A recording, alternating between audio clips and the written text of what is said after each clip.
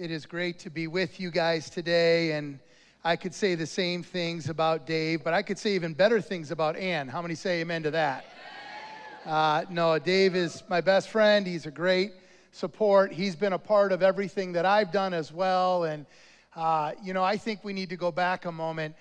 Dave said he's excited. He's here. He's got a 10-year vision. Can you guys celebrate the fact you have amazing pastors and honor them one more time? Before I jump in the message today, if you don't know what the Assemblies of God does best is we give plaques. It's one of the, I'm not sure when we get to heaven we'll be able to see Jesus beyond the Assembly of God plaques that are piled up. But we do have one for you today, congratulating you on the 90th anniversary of your church. And it simply says, the Michigan Ministry Network conveys its congratulations and appreciation to K First in celebration of their 90th anniversary, September 2003. Pastor Dave, I want to give this to you. And as you do that, can you celebrate you and celebrate yourself?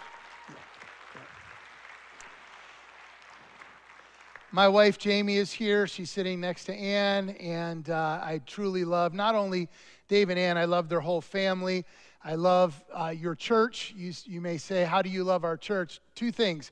One, when you become the superintendent, God downloads a love for churches that is very similar to what I did when I pastored.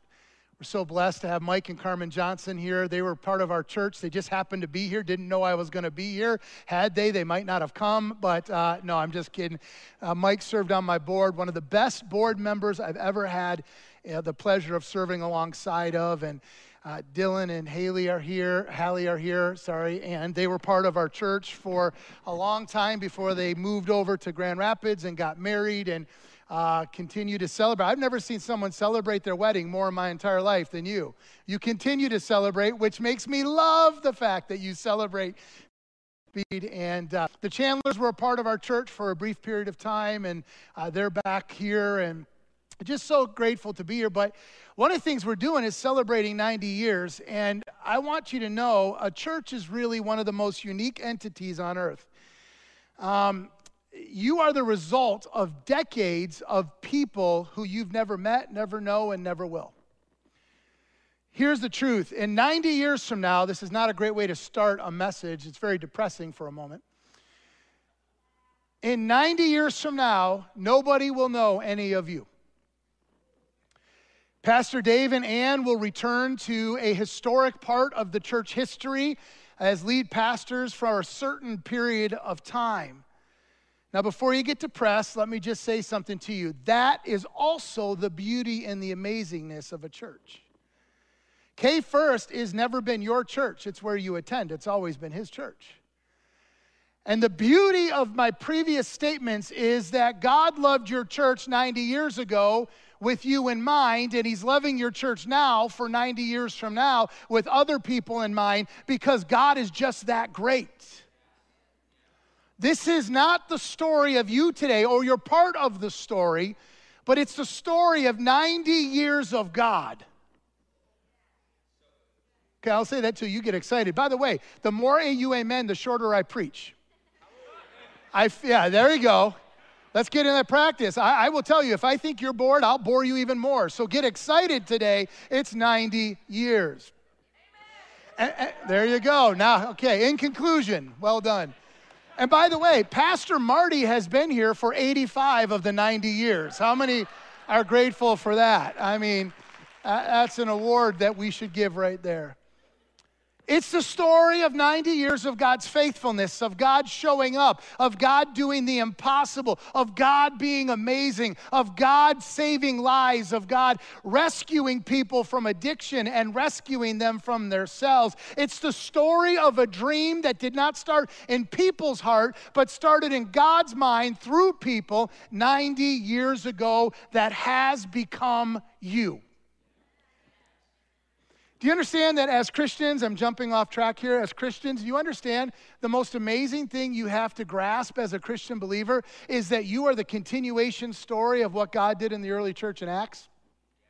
You are the continuing story of when Jesus came to earth and born in the manger. You're the continuing story of Adam, the representation of what would come through Jesus, and Abraham's, God's blessing. Even though it's the Jewish people, it's still that through that people, the Gentiles would be saved. Do you realize that every day and every breath of your life, you're a continuation and a fulfillment of the prophecy and the plan of God through time?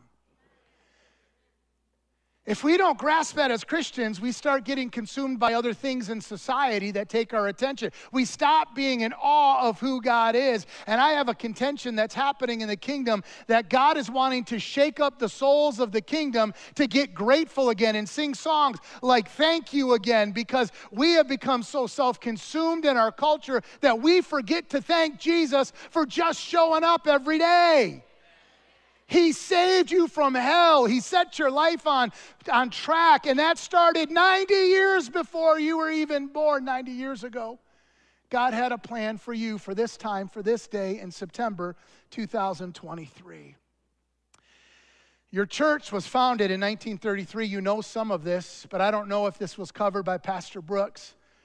During a very challenging time, in 1993, it was the single worst year of the Great Depression. 25.2% of individuals were unemployed, 1 in every 4. Strong winds stripped the topsoil, and the drought affected farms in the Midwest, creating some of the worst dust bowls in the history of the country. It was such a critical time. Adolf Hitler had become the chancellor of Germany, opening the door for the first concentration camp to develop.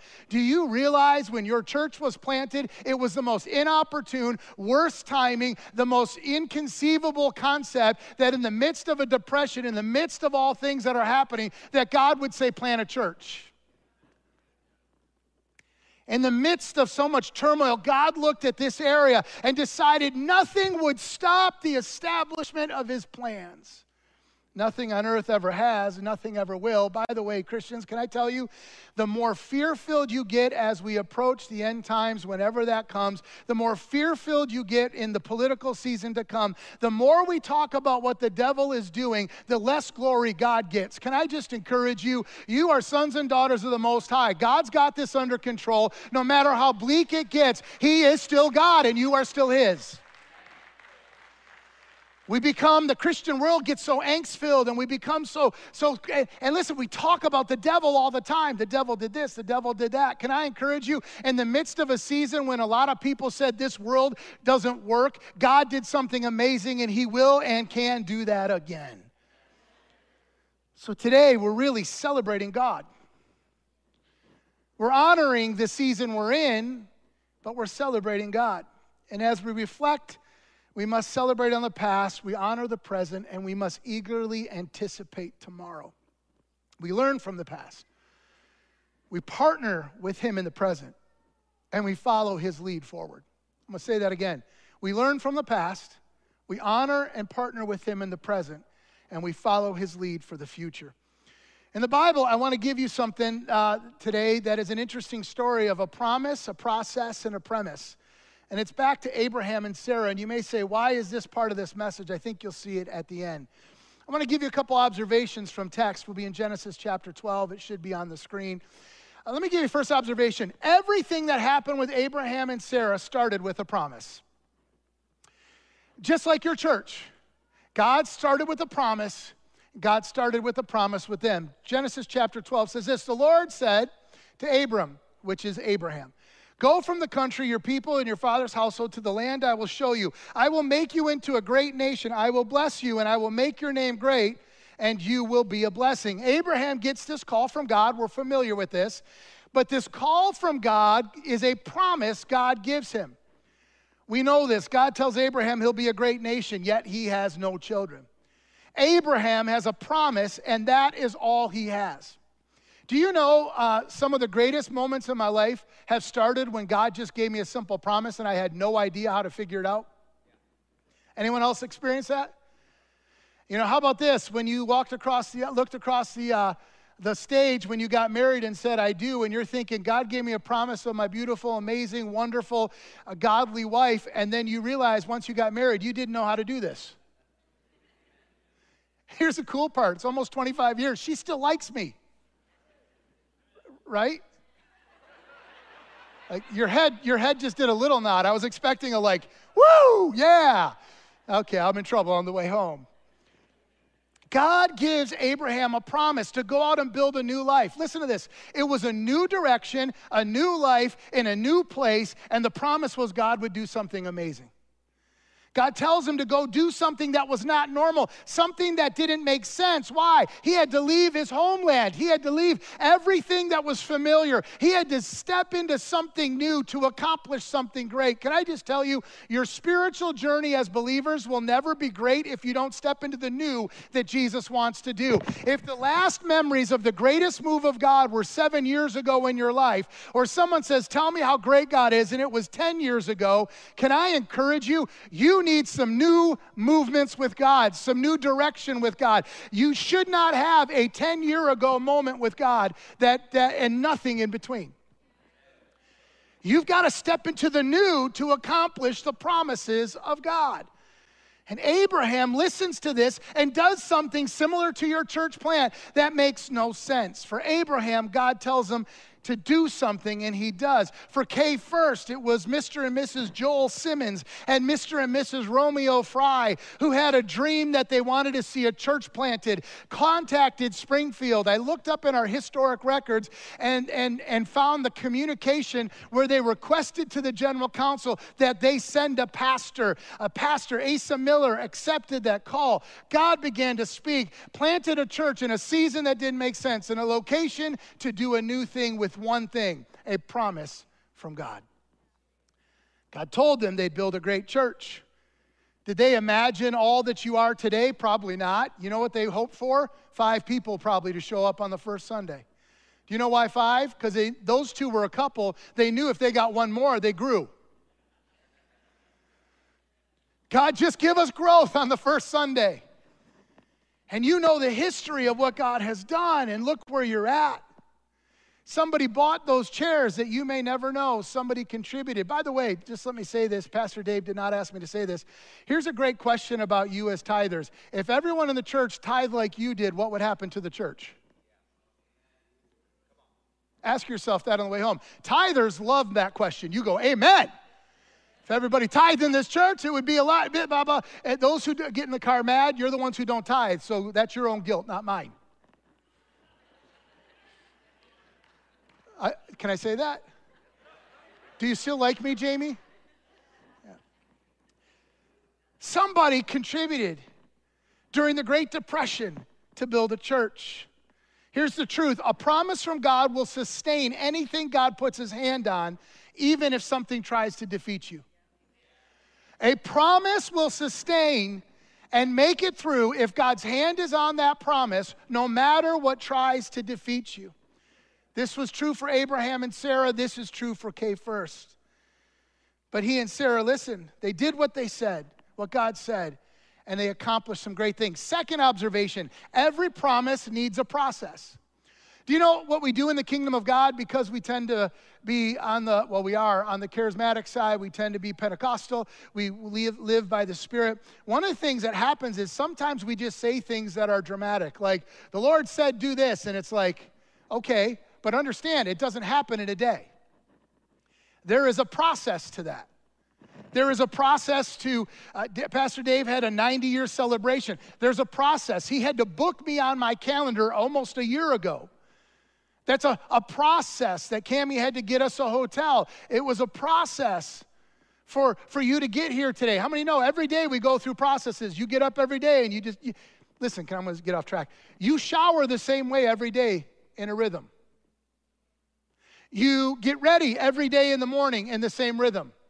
Do you know why you're in a bad mood some days when you get to work? Anything that disrupts the process of you getting ready throws you off. Come on. We are so process-oriented, but in the kingdom sometimes we want the promise to be fulfilled. Here's what I've learned. God rarely harvests in the same season he plants. You don't reap the harvest in the same season you plant. There's a process. The sun has to come out. Water has to go. Weeds have to be pulled. There's a process to everything in the kingdom of God. Now, sometimes God does miraculous things momentarily and instantaneously, but most of the time it's a process. And I've learned every promise comes with a process. Abraham begins his side of the process. I think every process has two parts, God's side and our side. We get moving, he keeps going. He keeps leading, he keeps directing. Genesis 12, 3-4. I will bless those who bless you, and whoever curses you, I will curse. What's he talking about? Along the journey, there will be blessings and curses, and I'll be a part of helping you through both.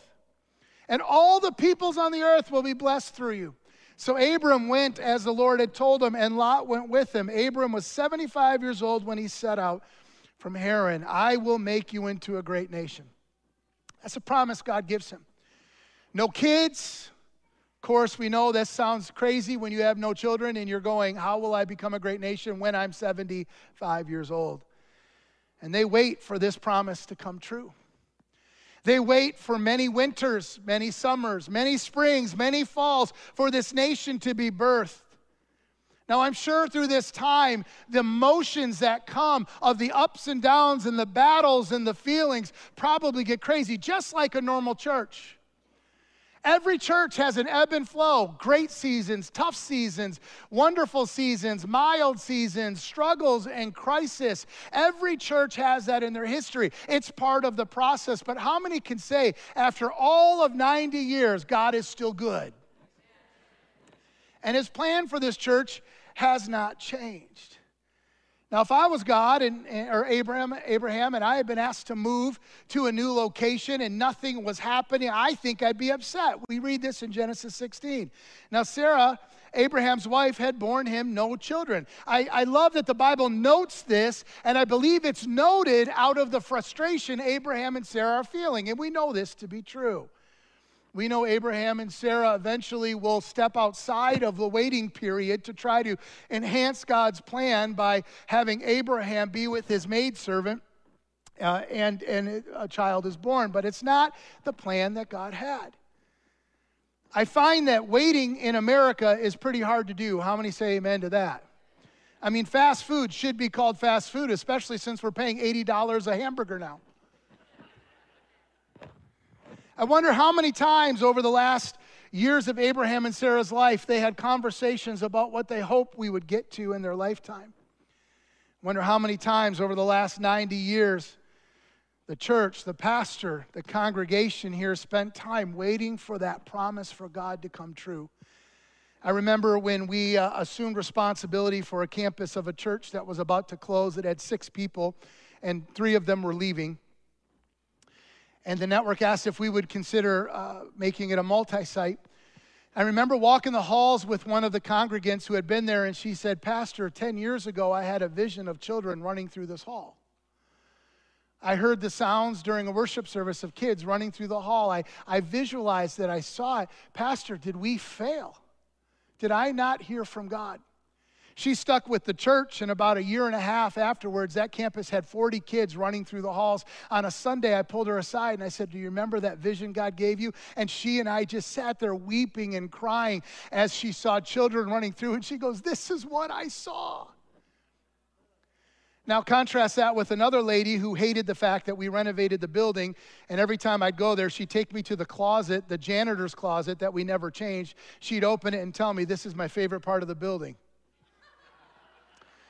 So every Sunday I would come up and I'd say, let's go. And she'd say, what? I said, I want to look at your favorite part of the building. And we'd open the door, we'd stand in the hallway, and she'd say, you didn't change anything. How many know? Church people, you're weird. You're just a weird group of people. I mean, I'm sure not here, but you're weird. The stuff that comes up, if there was a book to be written, oh my goodness. I wonder how much of a process the early members of this church waited for land to be purchased.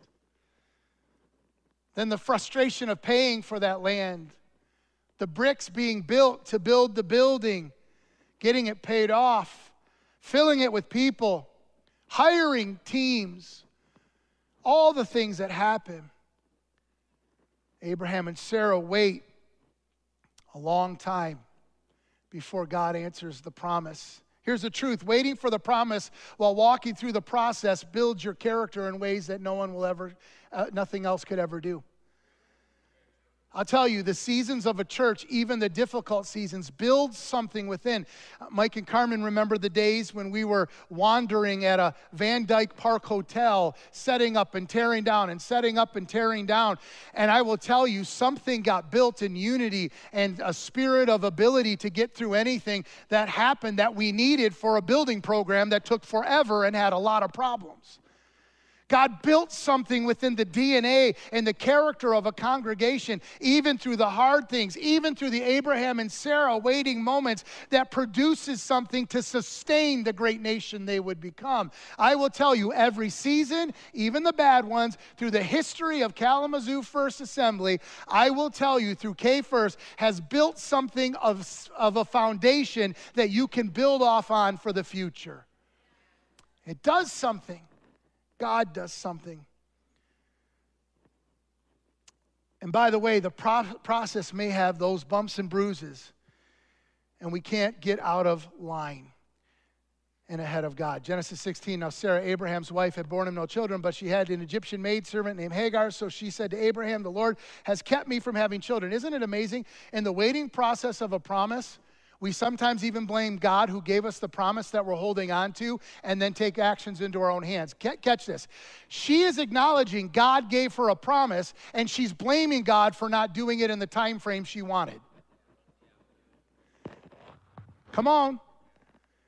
Parents who have a child away from the Lord, do not give up and do not assume it has to happen tomorrow and rush the process. Trust God through the process. Church leaders, if you're here and you're saying, yeah, but we want this and we want that, don't rush the process. Trust God. He's the one who gave the promise. That's what's so bizarre about Sarah here is he gives the promise. She's now mad at him for not doing it in her time. She gets impatient. So she says, go sleep with my maidservant. Perhaps I can build a family together through her. And Abraham agreed. If you don't pay attention, you might miss this. The attempt to do something new in the common sense takes away the promises of God in that blessing that returns from your own action. In other words, let me say it this way. Sarah takes a common sense practice approach and tries to make it a God-ordained thing. Okay, first, God has huge plans for your future, but they cannot be your plans. And you cannot rush his plans. Do not take a promise of God, do it your own way, and expect God to ordain the things that stepped outside of the waiting period of the process. It doesn't happen in a moment. When I became superintendent, my first presbyter meeting, I shared a bunch of things about the future. And somebody said to me afterwards, you know, that's going to take at least 3 to 5 years. I can't believe you're willing to wait that long. I said, it's going to take that long. You don't rush things. You don't have a brand new baby and then stand them up and expect them to walk. You don't expect a 15-year-old teenage girl to not have emotions that are strong, dominant, and all the time.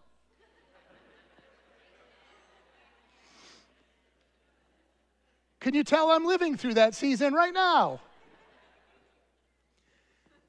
See, our impatience causes us to look at the natural and place supernatural hope upon it, and you'll always be let down. I'll say that again. Our impatience causes us to look at the natural and place supernatural hope upon it, and we will always be let down. Nothing you do in the natural can match a movement of God. That's why planting in a depression is a move of God that worked. Why? Because when it's God's thing, God makes up the difference. K First has had some major movements across the time of their history, up and down and struggles left and right. But K First, it's not been pain-free, but it's been a God movement in your history. And then observation number 3, a promise always comes with a premise. God gives them a premise. You will have a child. You will have a child, and it will begin the fulfillment of a greater promise to be a blessing to the whole world. Genesis 17 says this, God also said to Abraham, as for Sarah, your wife, you are no longer to call her Sarah, but Sarai, but Sarah, her name will be Sarah. I will bless her and will surely give her a son by her. I will bless her so that she will be the mother of nations. Kings of peoples will come from her. Abraham reacts. Watch this. I love Abraham in his simplicity. Abraham fell face down. He laughed and said to himself, will a son be born to a man 100 years old? Will Sarah bear a child at age of 90? Come on, now you're seeing how this fits to you. And Abraham said to God, if only Ishmael might live under your blessing. Again, back to that thing. She had something outside of the blessing of God, and she's hoping God puts a supernatural blessing on it. I want you to notice, and we're getting near the end here, Sarah is 90 years old. She has decades of history behind her. She has proof that it's not going to work moving forward because of the evidence. It hasn't worked so long, and it's been a long time since God gave the promise. So here we are. I guess this is just it. She's learned over 90 years how life works, just like you've learned how church works. She's at the phase of life when she can give advice to younger people, carry the cares of the past, and give wisdom to move forward because she has proven history behind her. She's 90 years old, and she's got some wisdom. I looked this up. Regina Brett, she's a New York Times bestseller, did a poll of 90-year-old individuals in America. And she asked them what life lessons they learned. I'm going to read a couple to you, not all of them, but here's some wisdom. When in doubt, just take the next small step. I like that. Life is too short, wasting time hating on anyone. Cry with someone. It's more healing than crying alone. Make peace with your past so it won't screw up your present. If a relationship has to be a secret, you shouldn't be in it. Woo! I'm going to post that on Facebook. Everything can bring change in the blink of an eye, but don't worry, God never blinks. Over-prepare, then go with the flow. That's for you, Dave. No one is in charge of your happiness except you. Frame every so-called disaster with these 5 words. In 5 years, will this matter? What other people think of you is none of your business. I'm going to pause. You might have missed that because that was really good. What other people think of you is none of your business. However good or bad a situation is, it will change. Your job won't take care of you when you're sick. Your friends will. Get rid of anything that isn't useful. Be joyful. Get rid of anything that isn't useful, beautiful, or joyful. And lastly, when it comes to chocolate, resistance is futile. How many say amen to that last one? My wife's giving more of an affirmation to that than if she still likes me.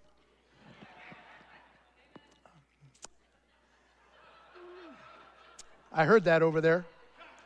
That's the fun section. This is the spiritual section, and this is my wife's section.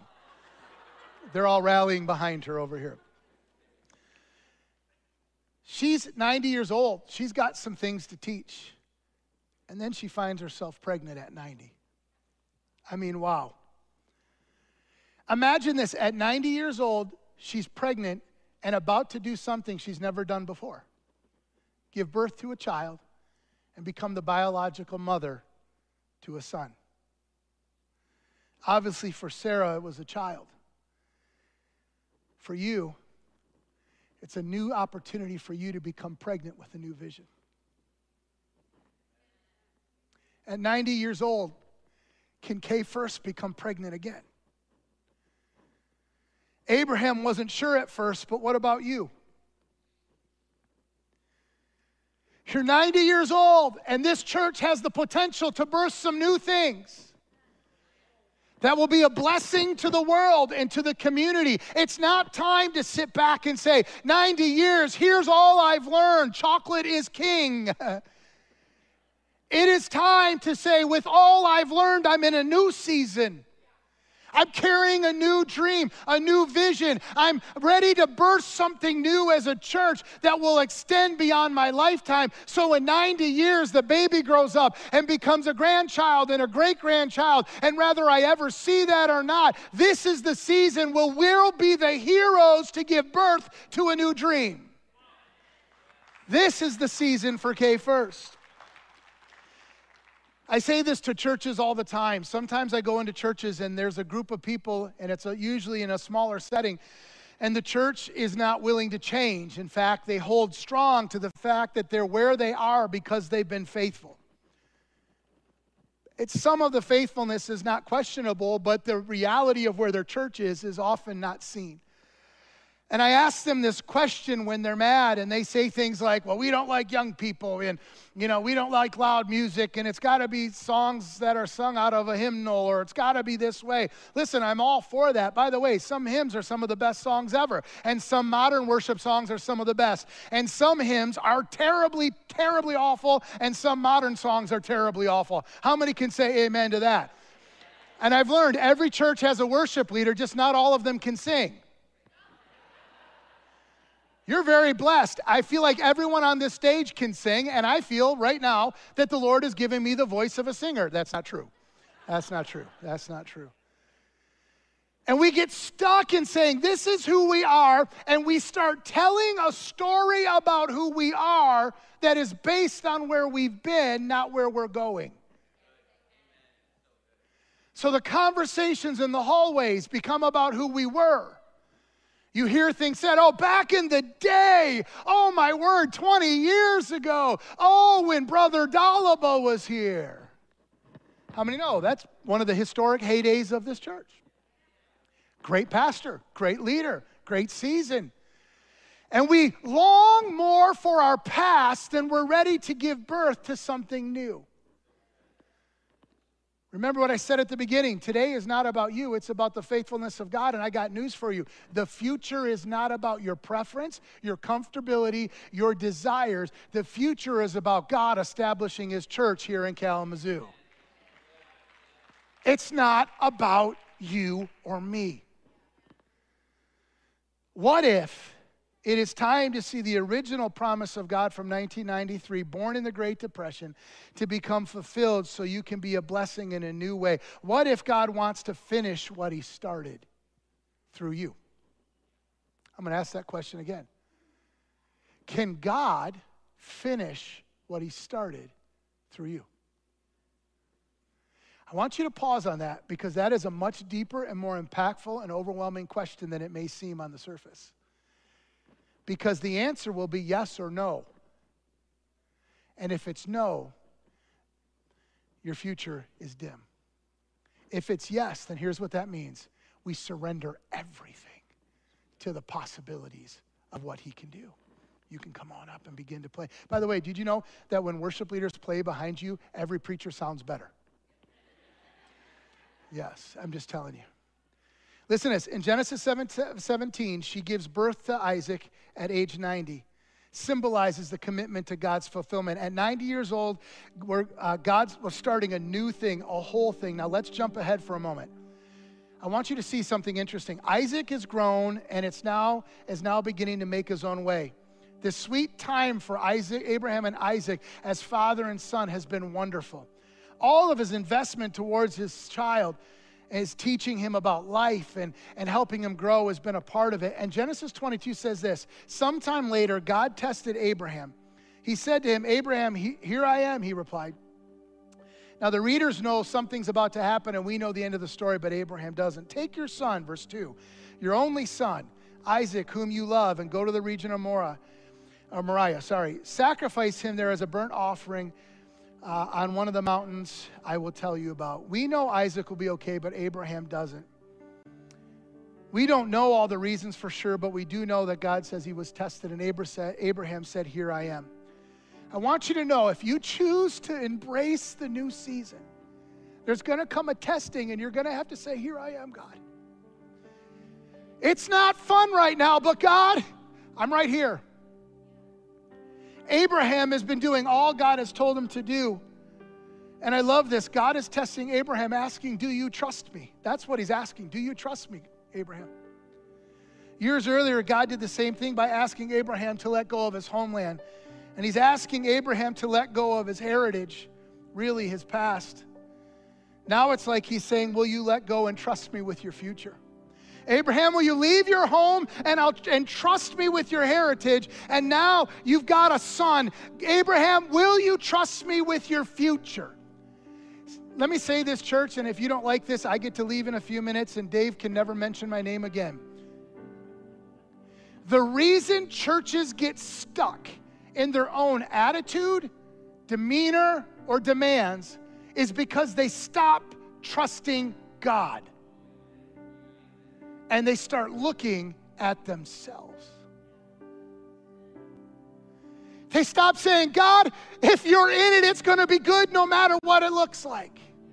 I was in a church one time where the pastor said, yeah, we have a problem happening in our church. I said, what's that? They said, we have 23 new teenagers coming to our church, and on Sundays, they rush the front, and they dance, and they worship, and they shout unto God, and it's making the service louder, and the older people are upset because they think it's too loud. He says, we have a problem. I said, what's the problem? And he says, well, these kids are unruly. I said, your problem is the saint sitting in the seat judging something about the goodness of God when kids are getting saved. You got the wrong problem.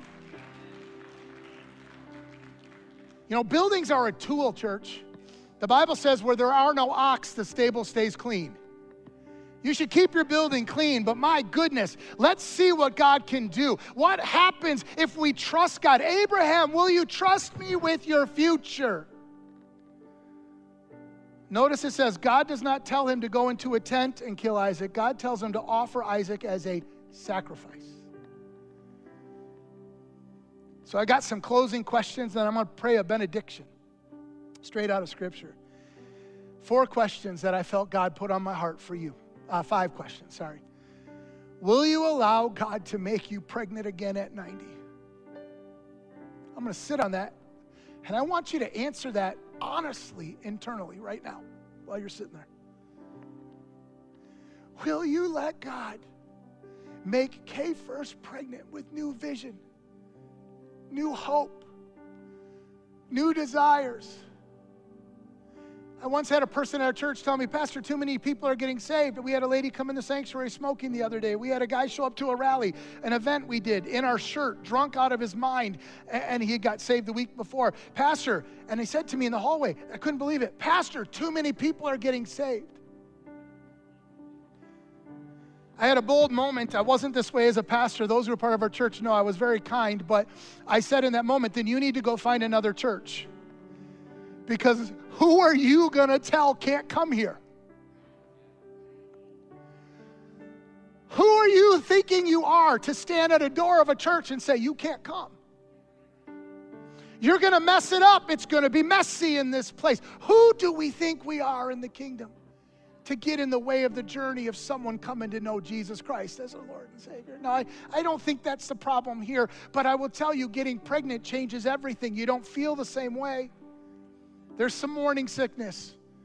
And my wife says it this way, for the first 8 months when you're pregnant, you're like, Lord, this thing has to come out of me. The last month you're so miserable, she's like, Lord, get that thing out of me. But there's a period of time where you have to do new things for the nutrition of the pregnancy. So what is birth in 9 months is healthy. Okay, first, second question, will you honor the past, but will you trust him with your future? And can you move beyond your past enough to look to the future without preconceived ideas? Third question, can you move beyond your own comfort or disbelief to trust God for a greater tomorrow? Fourth question, will you help fulfill what the Simmons and the Fries and Pastor Asa Miller saw 90 years ago? And last question, I asked it earlier, will you let God finish what he started in 1933, thank you. I say that to you, I haven't been a pastor for the last 2.5 years. This role is a wild ride. It is things that I never thought I'd have to deal with. It is heartbreaking. There are times my wife and I will leave situations just crying on the way home saying, God, what can you do here? It deals with moral failings of ministers. It deals with churches in conflict and crisis. But there's something happening across Michigan. I'm seeing in our churches that are willing to say, hey, We're tired from the past. We're wore out from history. But we're starting to hunger for Jesus in the presence of the Holy Spirit at a level that is different than it's been in my past. We're returning to the love of worship, not for what we feel, but for worshiping who He is. I'm seeing a love for the altar and prayer and worship and private time starting to grow again. We're getting past church being cool and getting back to cool church, reaching people for Jesus, because the mission of the church was always to seek and save that which was lost. We're starting to talk about being about my Father's business again, just like Jesus did. We're wanting the real and the authentic and the transparent. We're craving a move of the Holy Spirit. I don't know when the Lord is coming back, and if someone tells you they have a date, they're wrong. The Bible makes that clear. No one knows. But I do know this. We're an hour and 15 minutes closer than we were at the start of the service. And God is not done with you. It's okay first. Get pregnant again. This section, get pregnant with something for God. You guys, lead the way in the tomorrow things. Be excited about the possibilities as you begin to walk, as you begin to crawl, as you begin to learn something new. This section, get behind your leaders. Because change is always hard. The vision Pastor Dave will share will always have changes. But as a congregation, may the greatest days not be the history of K First, but the tomorrow of K First. May you see that. And may you be the hero generation. That's what I was going to say, and I didn't finish that. When I talk to the older congregations that are struggling, here's what I ask them. Will you be the hero generation that history looks back and says you were willing to do something new to accomplish something great? Or will you be the historic part of the church that watches it die? The choice is up to you. And a lady raised her hand one time and said, I don't like you putting that choice on me. And I said, it is on you. And I've watched some congregations say, whatever it takes, we'll do it. Because this is about Him and not me.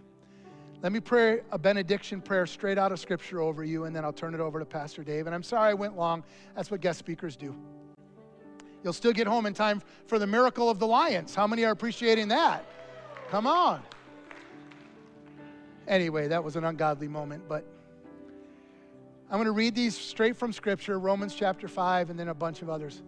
Here's my prayer for you, straight from the Word. May the God of endurance and encouragement grant you to live in such harmony with one another, in accordance with Christ Jesus, that together you may with one voice glorify the God and Father, our Lord Jesus Christ. Romans 15. May the God of hope fill you with all joy and peace in believing, so that by the power of the Holy Spirit you may abound in hope.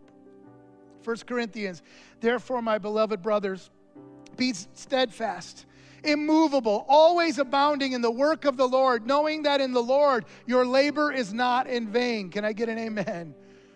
Ephesians 3, Christ dwell in your hearts through faith, that you, being rooted and grounded in love, may have strength to comprehend with all the saints what is the breadth and length and height and depth, and to know the love of Christ that surpasses knowledge, that you may be filled with all the fullness of God. Colossians chapter 3. Let the word of Christ dwell in you richly, teaching and admonishing one another in all wisdom, singing psalms and hymns and spiritual songs with thankfulness in your hearts to God. And whatever you do in word or deed, do everything in the name of the Lord Jesus, giving thanks to God the Father through Him. Colossians 3:15, and let the peace of Christ rule in your hearts, to which indeed you were called in one body, and be thankful. And lastly, 2 Corinthians 13, finally, brothers, rejoice. Aim for restoration. Comfort one another. Agree with one another. Live in peace. And the God of love and the God of peace will be with you. Can I pray for you? In fact, Pastor Dave's going to come up. I'm going to have you stand. He may have you sit back down, but I'm going to have you stand, and I'm going to ask you to lift your hands. And when I pray, would you pray? Would you pray like the founders of this church prayed? 90 years later, would you pray with the desperation in your soul? And when you do, would you extend your hands like this, like you have open hands? See, sometimes we like to start miracles with full baskets when God wants us to start with empty. Think about the miracles of loaves and fishes. God started with empty baskets and filled them. I'm going to ask you as I pray, would you pray with desperation that God would make your church pregnant again? So Lord, I pray for Kay first. We've heard your word. God, I pray for the great move of your Spirit in this church.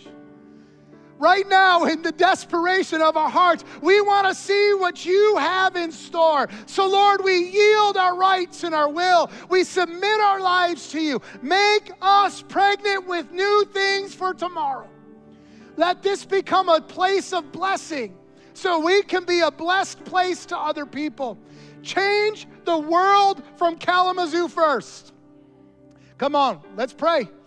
Change the world. Do it in me. Start with me. That everywhere I go, I splash hope to the world around me. That at 90, I'm willing to learn something new as a church so that our tomorrow will be greater than anything in the past.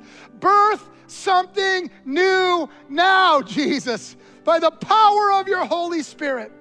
Not just vision in the pastor, but vision throughout the whole church. A longing, a desperation for more and more of you, for more direction from you, to live it out. Let us do the God-ordained things so we can see the God-planned things happen at this church. Lord, have your way with their tomorrow. In Jesus' name I pray.